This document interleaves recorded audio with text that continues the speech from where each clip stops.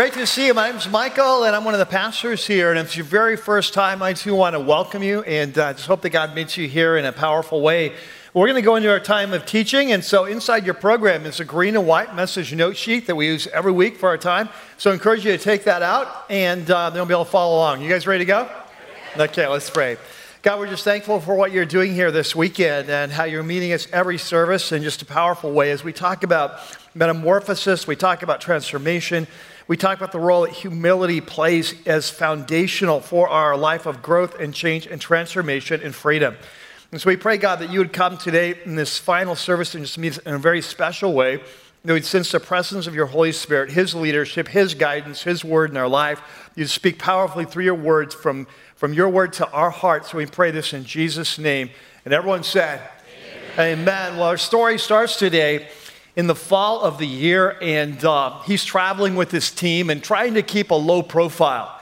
And this is not easy to do because he's become very famous or infamous, depending on how you see him. And but he's recently shared some things with his team that they're heading into a new era, a new time of danger. And though he's been very straightforward, he's been very blunt, he's told them exactly what he thinks is coming, that the reality is they don't really want to hear it. They don't really understand the full implications of what he said. And frankly, they don't even want to ask him questions to understand better. And so they're continuing on their journey. They've been away from home base for quite a ways now. But as they're traveling, trying to keep a low profile, stay under the radar, they're now approaching their home base. But the closer they get, the more the conflict he can sense rising within them and beginning to spread out. In fact, he's heard them have an argument as they were kind of pulling in to their home base. And so he decides it's time for a team meeting. He needs to address this. He needs to bring it out in the open. He needs to move toward it. And so as we look into this room where they're meeting, they're all gathered up. They're ready to start. And he's ready to launch this meeting to confront this conflict that's brewing in their midst.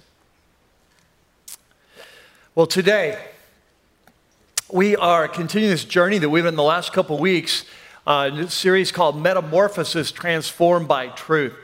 And for those of you who are brand new, this series, I like to compare it to the third season in an ongoing drama, like a longer drama. We're calling that drama Metamorphosis. And so this whole longer series is based on a study of one of the key letters of what we call our New Testament. It's a letter from one of the leaders of the early church. His name was Paul, or if you're brand new at this, the Apostle Paul.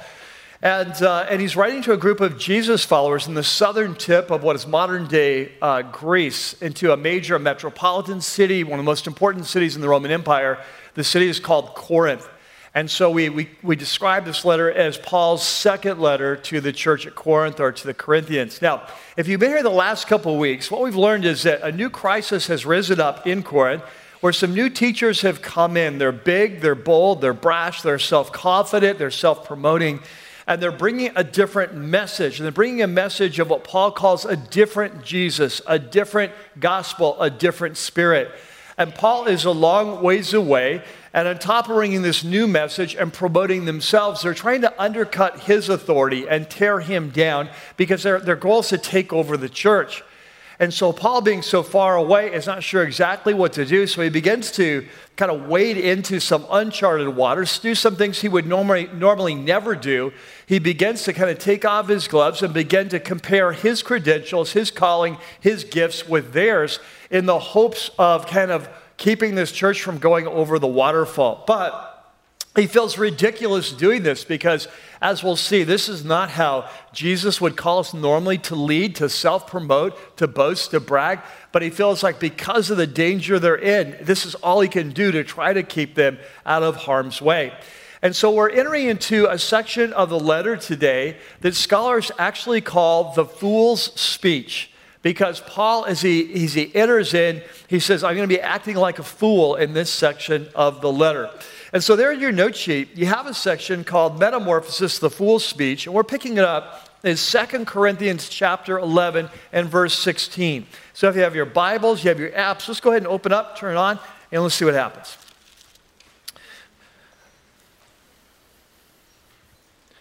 So in 11:16, Paul says, I repeat, let no one take me for a fool. So we're entering this section that we call the fool's speech. Notice he starts by, I repeat. And that goes back to chapter 11, verse 1 we saw last week.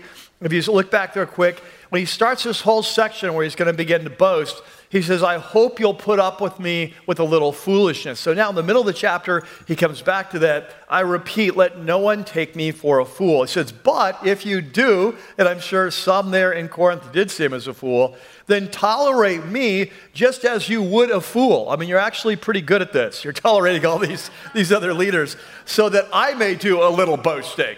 Right? So in this self-confident boasting, I am not talking as the Lord would. In the Greek, it literally says, I'm not talking according to the Lord. I'm not speaking according to the Lord. Notice, this is not the way Jesus would advise leaders to be, but because of the situation, I feel like I have to enter this arena and kind of like become a fool to like rescue fools. Right? So he says, in this self-confident boasting, I'm not talking as the Lord would, but as a fool. But since many are boasting in the way the world does, in other words, these new leaders, I too will boast. He says, you know what? You gladly put up with fools because you're so wise. So Paul is, remember last week I mentioned that Paul has the spiritual gift of sarcasm. And we're seeing it come out here, loud and clear. That what he's basically saying is if you study 1st and 2nd Corinthians, like these people, one of their issues is pride. They see themselves as very wise people. The reality is, if you were so wise, you would realize these new teachers are not like Jesus at all. You wouldn't be following them. He wouldn't have to be writing this. So the very fact that you think they're wise shows you're a fool and you're putting up with fools. And so he's being a little bit sarcastic. He says, in fact, it's crazy, you'll put up with anyone who enslaves you or exploits you or takes advantage of you or puts on airs or slaps you in the face. He says, and to my shame, I admit, wow, we were too weak for that. So catch this. Remember in Corinth, there's a certain group there that are attacking Paul because they feel like he's a weak leader. And you may remember this from a couple weeks ago. Remember there was this major crisis in Corinth where this rogue leader had risen up, challenged Paul's leadership, and was taking the church off track. And Paul went to visit them, and instead of dealing with it directly with kind of harsh confrontation, since the whole church was gathering around supporting this leader, he felt like if he stepped in and confronted him directly, it would tear the church apart. So really, out of love for them and in humility, he retreated quietly, sailed back to Ephesus, wrote them a very strong letter to get them back on track, and that letter worked. But there were many in Corinth who were saying, hey, see what a weak leader he is. He won't really tackle things. He'll write a tough letter, but he won't really tackle things in person. He's weak. And so Paul says, wow, you are so wise there. You'll put up with these new leaders. They come and they exploit you. They take advantage of you. They slap you around. And you go, hey, there's a real leader. And this is what we're going to see today. The problem is there's a problem in Corinth. They still think more like the culture than Christ. And so in the ancient world, and we'll explore this more later, but in the ancient world, if you wanted to be a leader, you'd be big, you'd be bold, you'd self-promote, and you'd be really attack your opponents. And so when they saw these new leaders coming in, acting like their culture, it's like, hey, there's a real leader. That's what a real leader is. Paul, he was kind of weak. And so that's the dynamic of what's going on. He says in verse 21, full of irony, sarcasm, hey, to my shame, I admit we were too weak for that. We were too weak to slap you in the face. Now he says, now, whatever anyone else dares to boast about. So now he's heading in this fool's speech, comparing his resume with theirs. He says, he says, I'm speaking like a fool. It's just really even hard for him to talk like this. It's just so awkward. But he says, I also dare to boast about. So he's going to compare resumes. First item on the resume is their national heritage. what we're going to learn is these new teachers were Jewish. We don't know exactly what they were teaching. I mean, Paul describes it as a different Jesus, a different spirit, a different gospel, but he doesn't really explain what he means by that. But what we're going to learn is they're definitely Jewish, and they were taking a lot of pride in that heritage, and so their message was probably coming out of Jewish roots. And so he's going to say, hey, when it comes to being Jews, like I'm the Jews' Jew, right? So we know this from Philippians chapter 3, the tribe of Benjamin, a Pharisee, zealous for the law. He's got a great heritage if that's what you want to compare. And so he says in verse 22, are they Hebrews? Well, so am I. Are they Israelites? So am I. Are they Abraham's descendants? So am I. Are they servants of Messiah? Remember, Christ means Messiah. Are they servants of Christ? I'm out of my mind to talk like this. I am more. And now he's going to begin to go on to the resume to what he suffered for Jesus and how he's worked hard for Jesus. So he said, I've worked much harder. I've been in prison more frequently. I've been flogged more severely. I've been exposed to death again and again. 5 times I've received from the Jews the 40 lashes minus 1. So when the Jewish courts would discipline a prisoner or punish someone for blasphemy or whatever, that they would whip them. And these whips would have 3 leather strands that they would whip them. And the theory was 40 would kill you. So the law was 40 minus 1, 39. So 5 times Paul had been whipped like that. Now that's easy to go over quickly, but I want you to think about this. Paul has been a believer for less than 20 years at this point in his life, and 5 times he's been whipped, essentially 40 lashes, 40 times with 3 lashes. That's like 600 pieces of leather hitting you, right? Okay, 3 times 40 times 5. And so his back, if he were to take his shirt off, I'm sure that his back would just be a mass of scars. I was watching a show the other day where this person had been kind of whipped terribly, twice as much as normal by the Romans, and then they would show his back sometimes he'd take off his shirt. It was just like full of just scars and just scar tissue. This would be Paul. Paul would be this on steroids. Imagine 600 leather lashes cutting into you and then healing time after time again. And so, in fact, in the book of Galatians, he says, let no one give me any more trouble for being an apostle of Jesus. He says, because my very body bears the marks of Jesus, right? So he is beginning to talk about his suffering. Very awkward for him to do this. Like, he's not the sort of guy, oh, I've suffered, let me show you my back. He really is just doing this because he loves these people and he doesn't know what else to do. These guys are, hey, we're amazing, we've done this. And he's like, I don't know what to do. It's like, I've got to become a fool to rescue fools. I don't know what else to do. And so he says, verse 25, 3 times I was beaten by rods. Now, this is how the Romans would punish you. In fact, you may remember in Acts 16 where Paul was arrested in Philippi and beaten. He was beaten with rods. And he says, once I was pelted with stones. Notice he was stoned. And we know about this incident in Acts 14, where he was in Lystra sharing the message of Jesus, and he was stoned, and it was so bad they left him for dead. The city left. They thought he was dead, and then he got up. Whether it was supernatural or not, we don't know, but he got up. So we know about that time. And then this is crazy. He says, 3 times I was shipwrecked. Now, what's crazy about this is that we know about 1 time in his life when he was shipwrecked, when he was on his journey to Rome as a prisoner in the book of Acts. But that was after he wrote this letter. So that means that 4 times he's been shipwrecked. We only know 1. And it's a great reminder of how little we actually know of his life and his suffering. And he said, one night I spent a night and day in the open sea. So after being shipwrecked, apparently he's just sort of, treading water for 24 hours, maybe holding on a plank or something, but eventually rescued. So I've been constantly on the move. I've been in danger from rivers, in danger from bandits, in danger from fellow Jews, in danger from Gentiles, in danger in the city, in danger in the country, in danger at sea, in danger from false believers. Basically, I live my life in danger. 27. So I've labored. Now he's moving on from the danger just to the hardship and the suffering and how hard he's worked. I've labored, I've toiled, I've often gone without sleep. I've known hunger and thirst. I've often gone without food.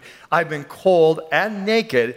And then besides everything else, there's the emotional strain I face daily, the pressure of my concern for all the churches, like you losers, Corinthians. So who is weak?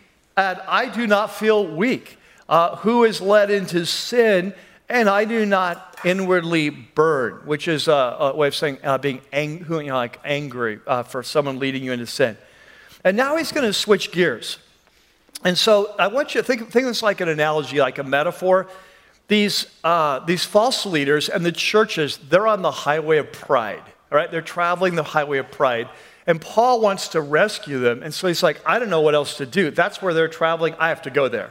So he merges onto the highway of pride, and he starts boasting and promoting, telling his story. But he wants to get off that road. That's the wrong path. He wants to get off that road. And so now he's going to begin to take a left turn and exit off and start exiting toward the highway of humility and in hopes of taking them with him. And so his next category on resume, he's compared heritage, he's compared suffering, he's compared working hard. Now he brings up this new category, a category that these new leaders, they would never boast about this. He says, I want to boast about my weakness. Now, again, they've got to be going, what?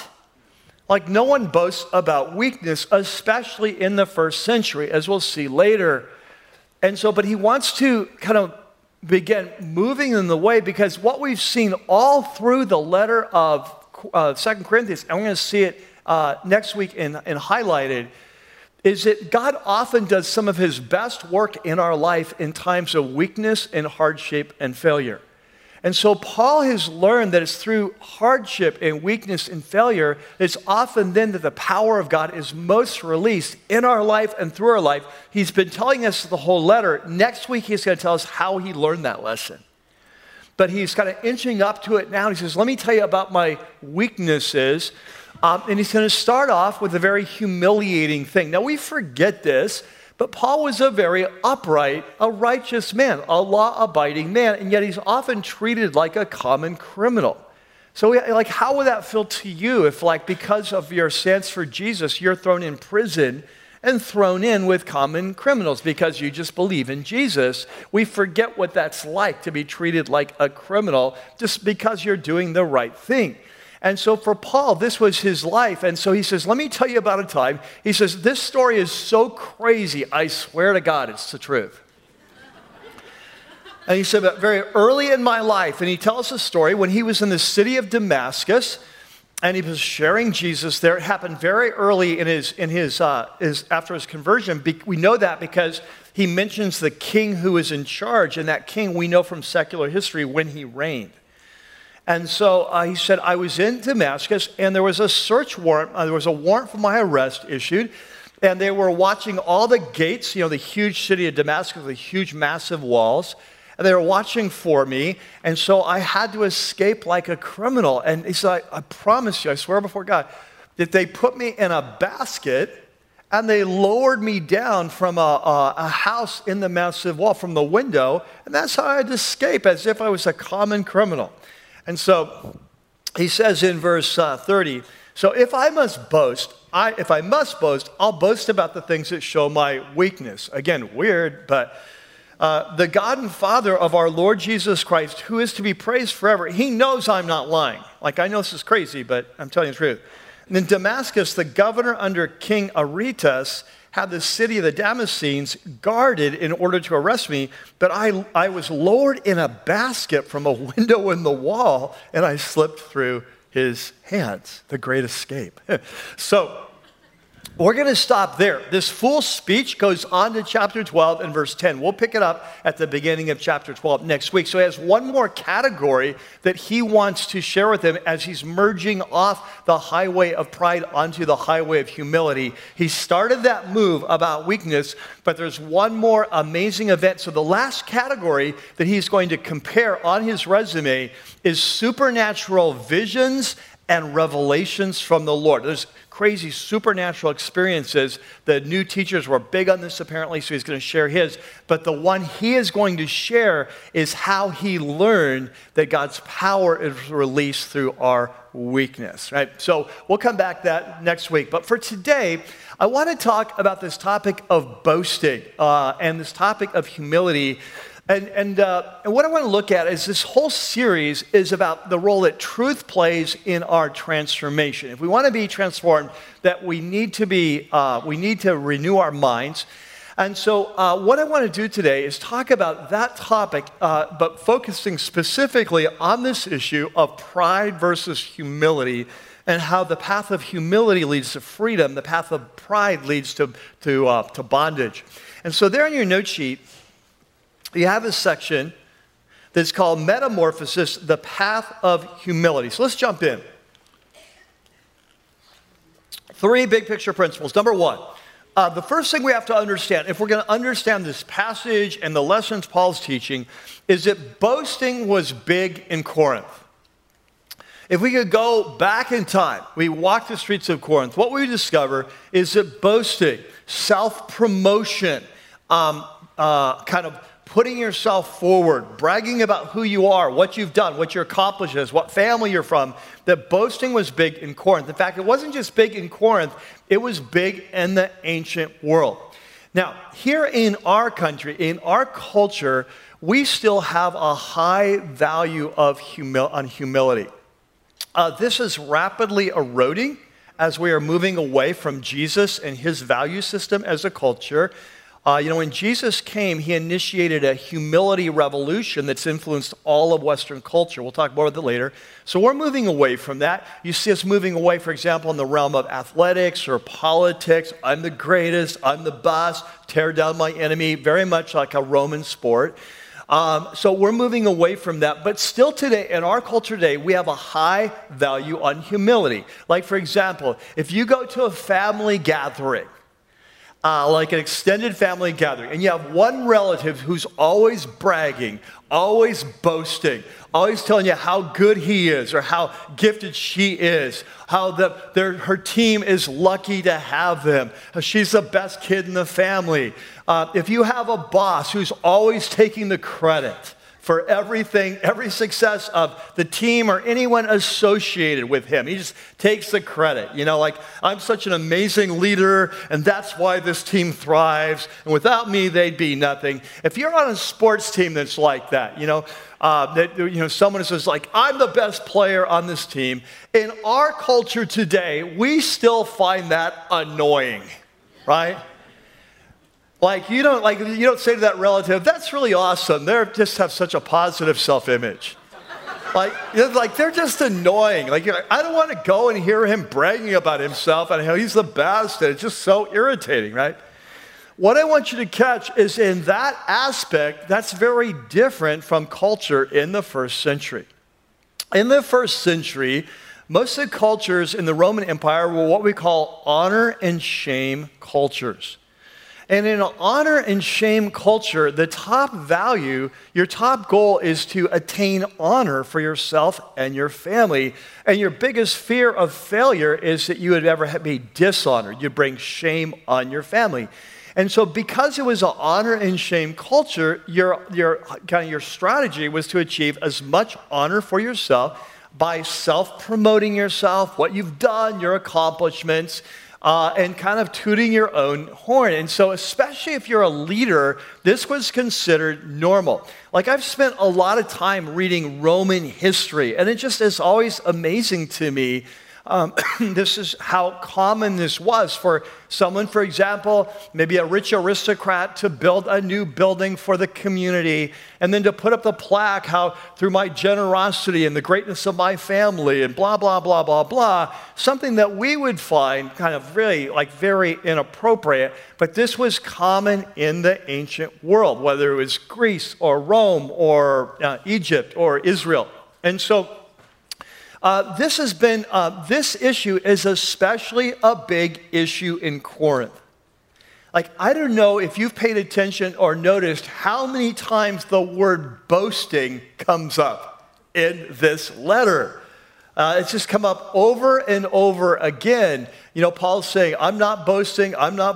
This is my body. Like, it comes up over and over. But it really comes to a head here in the final chapters because of this issue of these new leaders coming in and promoting themselves and attacking Paul. Like, let me just give you, this may be helpful. The Greek word for boasting, you don't need to write it down or remember, but the Greek word for boasting is kakaamai. And in the New Testament, the entire New Testament, that word is used 37 times. Right? 26 of those times are in 1st or 2nd Corinthians. And 20 of those times are in 2nd Corinthians. 20 out of 37 times. Like over half the use of the word boasting is in this one letter. This is a major issue in Corinth. And so what you have going on here is that as followers of Jesus, when these new leaders come in, self-promoting, boasting, bragging, cutting down Paul, that should have been a hot tip. They're probably not from Jesus, because Jesus is not like that. But instead, the problem was the Corinthians, as we've seen throughout this letter, they think more like their culture than like Christ. And so when these new leaders come in, bossing them around, bragging, boasting, all our achievements, all our gifts, we're so cool, we're amazing, we're spiritual, you should be following. Who are you following him? That guy's crazy. And they even start abusing them, taking advantage of them, putting on airs, slapping them in the face, bossing them, kicking them around. The Corinthians are like, hey, we finally have some real leaders around this place. Because this is what they were used to. So what we're seeing in Corinth, in this letter, is a clash of cultures. The culture of Corinth versus the culture of the kingdom. And what I want you to catch is the reason they were not being transformed is because they were not thinking, their minds were not being renewed. They're not thinking like Jesus. They're thinking like their culture. And that leads to number 2. So if boasting is big in Corinth, humility is big in the kingdom.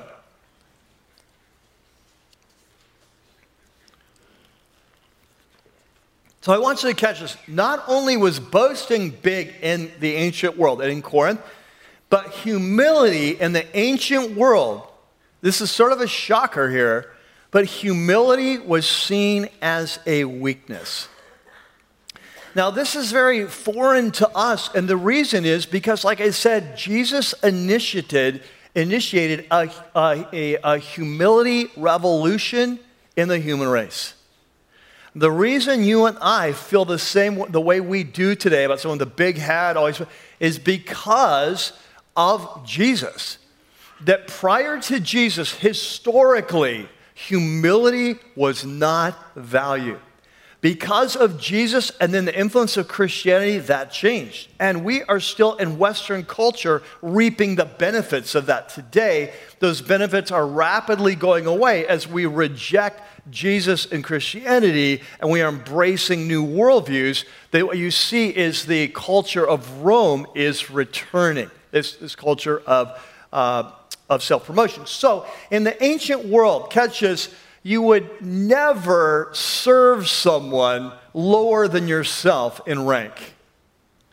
That would be to dishonor yourself and dishonor your family. And so you don't, like, serving others was not a value. What was value was honoring yourself. And so, of course, Jesus challenges this, doesn't it?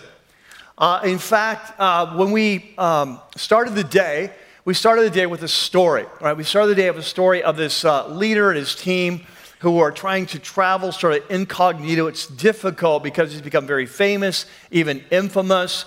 And he shares with his team that they're heading into an era of danger, but his team doesn't really want to listen. They don't want to hear them. And so as they're approaching their home base, they've been out for a long time. He can sense conflict brewing and arguments brewing, and so he feels like we need to move towards this, and so they have this meeting, this kind of team meeting. So this is an event from the life of Jesus.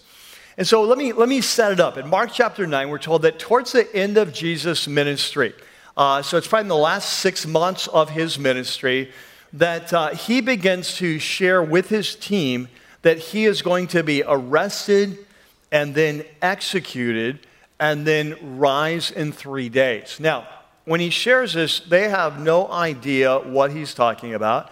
Jesus would often say things that their minds were really weird and hard to understand. And so they just wrote it off. In their mind, no, here's what's happening. We are soon going to be going to Jerusalem, and Jesus is eventually going to unleash his power, the power that stops the waves and the winds, the power to heal the sick, raise the dead. He's going to unleash that power on Rome, and we're going to take over, and the kingdom of God's going to come in. And so we're going to be like his top cabinet members. Like that's what is their mind. So he's telling them, but they're not getting this. And so after he tells them, he realizes danger is increasing. His life is increasingly in danger. So we're told in Mark 9 that they are kind of traveling incognito throughout the Galilee, northern Israel, until they get back to Capernaum, which is their home base. So for those of you who've been to Israel, remember Capernaum, the synagogue there, northwest corner of the Sea of Galilee. This is his home base. So they get back there, and on the way, as they're coming into town, he has heard them arguing. And so he wants to have a team meeting. So he is going to have this team meeting, call a team meeting, and when they get together, he's going to ask them what you were arguing about earlier today. And what I want you to catch, this is going to give us an amazing window into the culture of the first century. Like we read it as 21st century people, so we miss it. We need to take some filters off, and we need to read it through the honor and shame culture of the first century. And so he says, what were you arguing about on the way? And they don't want to tell him because they know this is not really going to go well. I think that here's how they feel like. I think they feel like, we need to have this argument because this is important stuff. But Jesus, he'll never get it. And he won't really approve. So let's just keep it among ourselves, boys. And then we'll figure this thing out. And just keep him in the dark. That's just fine, because you know how he is. And he's just sort of different sometimes. So he won't understand the need for this conversation. And so let's just kind of work it out amongst ourselves. And then we can present it to him later, and it'll probably go well. Right? And so he says, so what were you talking about? They don't want to tell him. And so here's their answer. Okay, well, we were talking about which of us is the greatest.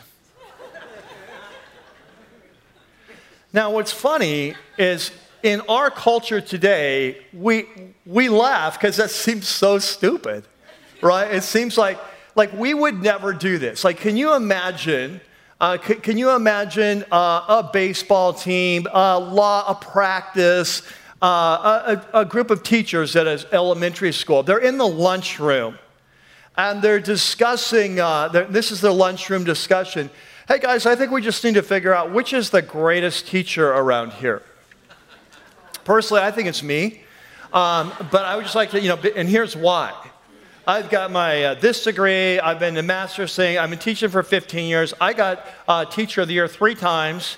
And I pretty much think I'm better than all of you.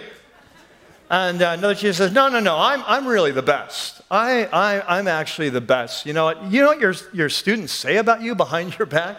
Like, you think you're big stuff. No one likes you. Like, the reality, they like me. And like, can you imagine that conversation happening in a lunchroom of one of our schools? Like, no, you say yes. Oh, wow. Well, we are going downhill faster than I thought.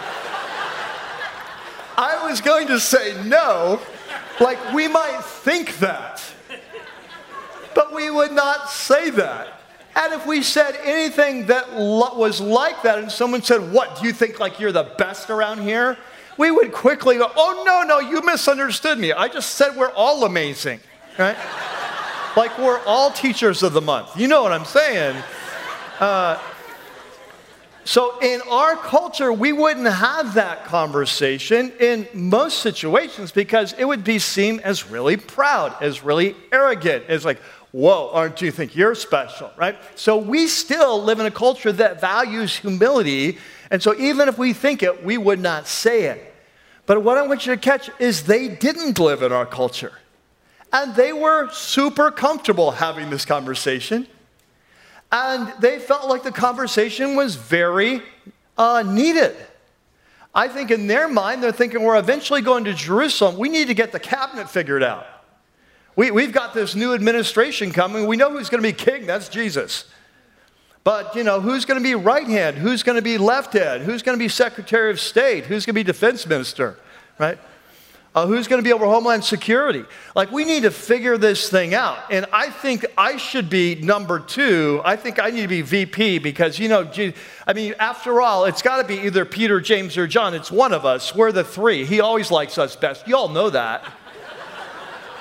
Hey, remember when he healed that girl? He didn't even let you guys in. He just took us in, right? Hey, and don't forget, we went over the mountain. You didn't just see him glowing like a worm. You didn't see that. It was like, remember when he lit up like a Christmas tree? We got to see that. And you guys, you didn't get to see that. So I think obviously it has to be one of us 3. And of the 3, I think I'm the best. So they feel very comfortable having that conversation. And the reason is because that was the value of their culture, right? And so in that context, Jesus says, time out. We've got a clash of cultures here. We need to have a meeting, and we need to talk about what's valued in my kingdom. And it's in that context that Jesus says in chapter 9 and verse 35 on your note sheet, sitting down, which don't miss this, to sit down was the position a rabbi would take when he was teaching. So sitting down, Jesus called the 12 and he said, anyone who wants to be first, hey, you want to be first, you want to be the greatest, must be the very what? Last, and the servant of all, right? So Jesus says, hey, you want to be great? That's awesome, you have high standards, right? He says, well, let me tell you, the path to greatness does not lead through the door of self-promotion and self-seeking. The path to greatness in my kingdom leads through the door of humility and service. The one who serves others the most, thinks about themselves the least, that person is the greatest. And then, of course, Jesus went out and lived that life, not just gave that message. You think of him washing feet, and now you understand why Peter almost had a heart attack. You can't wash my feet. Like, this is inappropriate. For you to lower yourself and wash my feet and take on the place of a slave, that's dishonoring to you. You cannot do that. But Jesus was doing that as a symbol of the ultimate service, which he was going to provide the next day, of actually dying a criminal's death so that they could be rescued. And so Jesus introduces this whole new model of path to greatness and what true greatness is about. And the problem in Corinth is they're still thinking more like Corinth than like Christ. And so as an end result, when Paul acts like Jesus, they can't even recognize it. They're so far out there like their culture. When Paul comes and serves them like Jesus served us, they can't even recognize it. And instead, they're drawn to these other leaders who are much like the disciples. I'm the greatest. I'm number 1. This is how leadership works. Now, number 3, and this is Peter. This is where we're heading with the whole message, is that humility is the path to freedom. If you want to grow, if you want to be transformed, remember what Jesus said, you will know the truth, and the truth will set you what? Free, right? So it wasn't really fair, was it? I asked you a question while you're writing, but anyway, but you were so good. You will know the truth will set you. So if we want to be transformed, if we want to become the people we're created to be, if we want to be transformed to be like Jesus, if we want freedom, that what Jesus is saying is it's not pride that leads you there, it's humility. That humility is the path to freedom. Now, I want you to think about this. Core concept of this whole series is there's a powerful relationship between truth and transformation. We saw it in Romans 12. If you be transformed by the renewing of your mind, if you want to experience God's will in your life. We see it with Jesus. You'll know the truth, and the truth will set you free. And what we're learning today is that if we want to be transformed, if we want to become like Jesus, that we have to embrace the truth about ourselves, which leads to humility, which in turn sets us free to truly love God and love people and be the people that we were created to be. Now, for this to work, though, for humility to lead to freedom, we have to understand what true humility looks like as opposed to false humility, right? So let's just talk briefly about that. Sometimes that we have a wrong view of what true humility looks like. Like sometimes we think that true humility is false modesty. Right? Like sometimes we think that to be truly humble is to pretend you're really bad at something when you're actually good at it. Right? So for example, if you come, like you expect your pastor to be humble, it's a fair expectation. But like so you expect your pastor to be humble. So you come up and you say to me, that was an amazing message. It really spoke to me. God used it in my life. That we often think that true humility is like something like, oh, it was nothing. It was Jesus. It wasn't me. And in Christian circles, that's what we think. Like that's humility. Or we think it's like this, that really, I thought that was a horrible message. But isn't it amazing that what God can do with nothing? God can take a horrible message and even use something horrible to make something beautiful. He makes beautiful things out of ashes, And so I think I just not very gifted. I just do the best I can. I wish someone else was up here, but praise God, he can turn, coal into diamonds, right? And so, like, whoa, we've got a humble pastor. It's like, so we often think of humility, that humility is about false modesty. Sometimes we think that humility is about having a low self-image. So in other words, that if you like, oh, I'm no good at anything, I've never been good at that, I don't even know why I try, I always fail. Like, wow, you are so humble. So here's what I need to catch. True humility is not false modesty, and it's not a low self-image. That true humility flows from an accurate view of who you are. True humility is having an accurate view of who you are. And so the true humility is having an accurate view of who God is, who you are, and how your relationship works.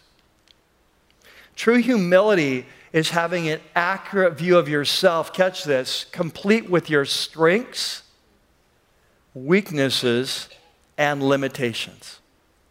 And that the more we see the truth about ourselves, the more it just naturally leads to a beautiful humility that sets us free. So let me give you like three truths, just three examples of three truths about you and me. That the first two are kind of depressing, but hang in there. The first truth about you and I, it doesn't need to be depressing, but we often see it that way, is that you and I are created beings. Right? Like we're not self-sustaining beings. We're created beings, and we're completely dependent on God for all that's good in life. It's just the truth of it. It's like we were created to be sailboats, not rowboats. And we're completely dependent on the wind to work. That's just the truth about us.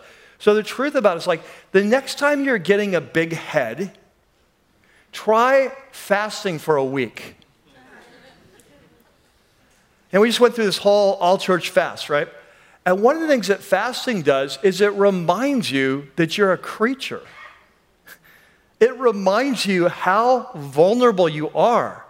You can feel so big and so powerful and so confident, and I can do anything. Try going without food for a few days. And all of a sudden you realize like how vulnerable we are. He feels so big and so strong. Try holding your breath for a minute. Try this one. Just go without water for 24 hours. See how you're feeling. Like, the reality is we're created beings and we're dependent on God for everything. We're like the sailboats. We're dependent on him for the wind. Without it, we don't move. And this is just the truth of life. It's a truth about who we are. And so when we start to forget how big God is or how dependent we are, pride rises. It's just that pride is stupid. It's a lack of reality. All pride is based on deception of the truth. And so I love what Daniel said in his when he confronted King Belshazzar, the king of Babylon, who was starting to get a super big head. He says, "You have set yourself up against the Lord of heaven. You did not honor the God," catch this, "who holds in his hand your life and all your ways." Men and women, it's like every one of us, God holds our life and all our ways in his hand. And all he has to do is snap his finger and we die. It's like we are dependent on him. We're designed that way. And there's a beauty there that we're designed to be that sailboat that receives his wind and sails. That's how we're designed. All right? Number two, the second truth that it's so important for us to get clear on is that we are fallen creatures. In other words, there's something desperately wrong with our race and us. Have you noticed that?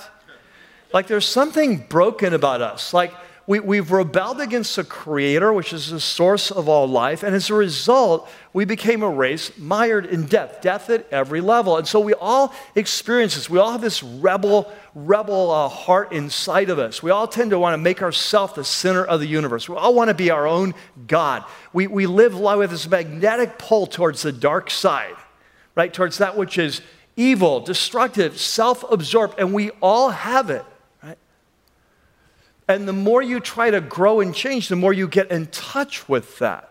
That apart from Jesus, apart from the work of his Spirit in our life, we're a fallen race. In fact, in Romans chapter 1, or Romans 3 rather, Paul, quoting from Psalm 14, says, "As it is written," he says, this is summary of the human race, "there is no one righteous, not even one." And later on in chapter 7, he talks about his own kind of path of trying to grow and change himself apart from Jesus. And he says, "For I know that good itself does not dwell in me, that is in my sinful nature." He said, "Because I have the desire to do what's good, but I cannot carry it out." So not only is a fallen race under judgment for our rebellion against the King, but we are broken and with this magnetic pull to the dark side. And even though apart from Jesus, apart from his Spirit, we try to change ourselves, we really can't change that at a core level. Like, we are broken. We are fallen. Those are the first two truths. Here's the third truth. The third truth is that we are deeply loved and gifted. That in spite of those first two, the good news of the gospel is that God did not reject us. He didn't hand us over to our judgment, that he came after us. And in spite of being the broken race, he's pursued us in Christ. And so what we learn is that as followers of Jesus, we come to him according to Ephesians chapter 1. Here's what we know, that when we come to Jesus, we find out that actually we have been chosen before time to be rescued, that we have not only been forgiven, but we have been adopted into his family, that he loves us dearly as he loves his own son. And because of that, he sent the Spirit of his Son inside of us to change us and give us the power to grow and change and be transformed to be the people we're created to be. And on top of that, each of us is uniquely gifted by his Spirit to come alongside of him and to work under his leadership to help heal and restore all of creation so we can live with him forever in this community of love for God and love for one another. This is the truth. It's the truth about us. And it's as we embrace this truth that we're set free. When you know that you are deeply loved, when you know that you're chosen before time, when you know that you are uniquely gifted, when you know you have the Holy Spirit who leads you and guides you and empower you, that there's not the need for self-promotion anymore. The more we know we're deeply loved, we don't need to promote ourselves to gain our worth from outside approval. Like we don't need to compete with each other and tear each other down in order to put ourselves up, because we know we're all uniquely chosen and gifted to do something great. And I don't have to make myself great by tearing you down. And so for the first time in my life, I'm set free. I'm set free from having to promote myself, brag about myself, put myself forward, because I know there's a God. He loves me. He's got a plan for me. And for the first time in my life, I'm set free to love God and love people and not be in bondage to living to impress other people. And therein, there is freedom. And it's a freedom that only humility can bring. And this is the freedom that Paul had discovered in his life, and that's why it's so awkward for him to boast about himself. He said, if I want to boast, I don't want to boast about myself. I want to boast about Jesus and what Jesus has done in me and through me. He's captured my heart. In fact, at the end of chapter 10, right before he went into this fool's chapter, he ended chapter 10 by saying there in your note sheet, he quotes from Jeremiah 9, which is one of his favorite passages for his life. He says, let the one who boasts, boast in the Lord. And you start and think about this. Think what he says in Galatians in chapter 6. He says, hey, may I never boast except in the cross of Jesus, through which the world is crucified to me and its opinions, and I'm crucified to the world. I'm set free. I'm dead to that world. I just want to boast in Jesus and his cross. You think what he says in Ephesians chapter 2, when he says we've been saved by grace through faith. It's not of ourselves. It's a gift of God, lest anyone should boast. That as followers of Jesus, we're set free from this life of trying to gain our meaning and identity from what others think of us.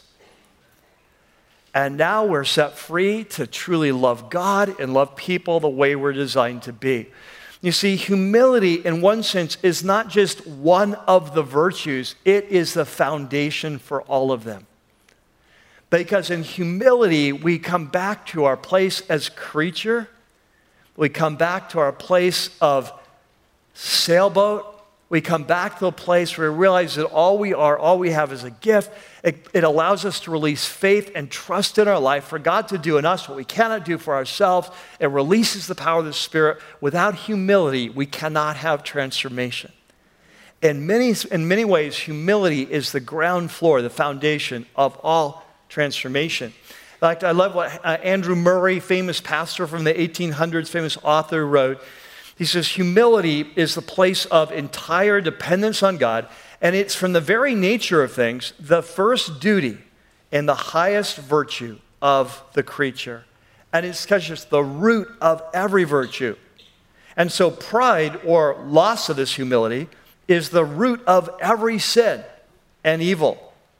Without this, there can be no true abiding in God's presence. Without humility, we can't really abide in God's presence. We can't experience his favor, the power of his Spirit. Without humility, there's no abiding faith or love or joy or strength. Humility is the only soil in which the graces root. And the lack of humility is a sufficient explanation for every defect and failure. Humility is not so much a grace or virtue along with others, it is the root of all, because it alone has the right attitude before God and allows him as God to do all. Humility is what puts us in the right place with our Creator and creature, where we're able to receive the wind of his Spirit and kind of hoist our sail and sail into the future, to have the power, the ability, to use the gifts he's given us to carry out his mission for our life. And without humility, it's like we're stuck in a rowboat, convincing ourselves of what a great rower we are. But you know, if the task is to like sail from England to the United States, I mean, how much is a rowboat really going to get you there? And it's like, I don't care how great a rower you are, you don't have what it takes. And so we were created to sail into our future by the wind of the Spirit, and that only comes with humility. And that's why, just a kind of a spoiler for next week, that's why weakness and hard times lead to power, because they bring us to a place of humility where once again we can trust God to be God, and we can stop trying to be God in our own lives. Amen? All right, so let's lead to one important question there. Transformed by truth, the key question. So here's the question I'd like you to ponder. And it goes like this: which path are you pursuing?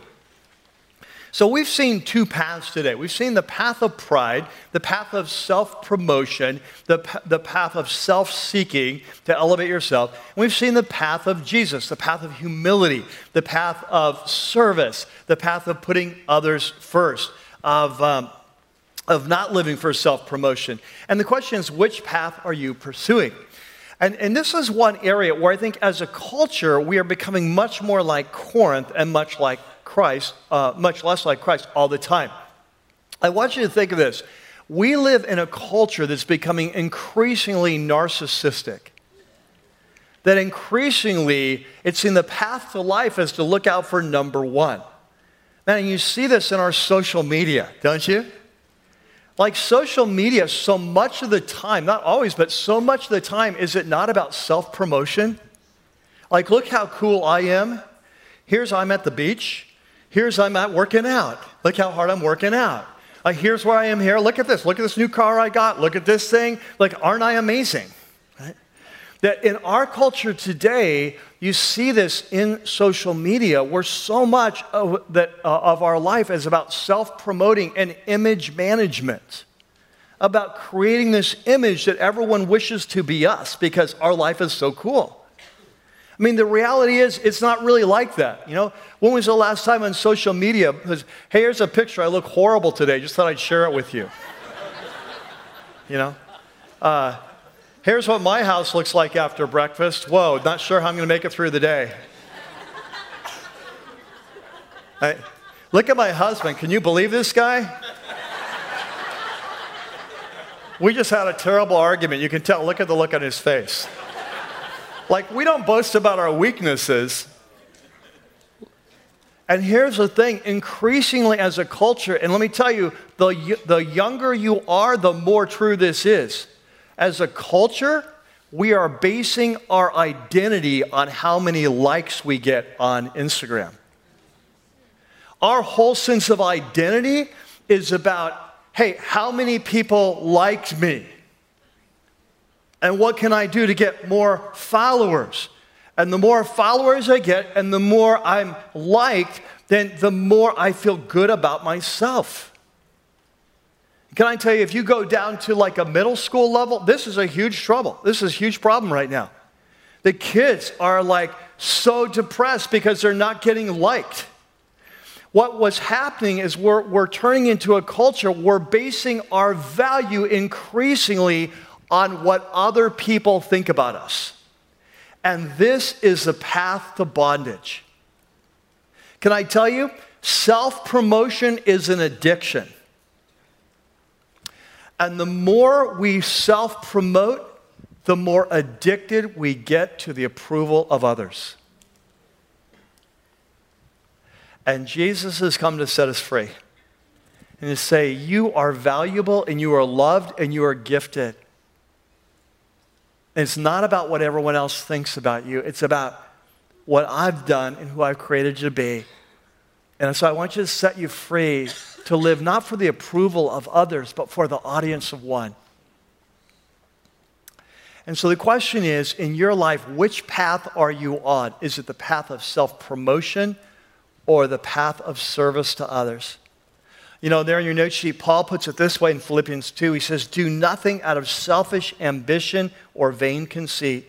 Rather, in humility, value others as above yourselves. Think how revolutionary those words were in first century honor society.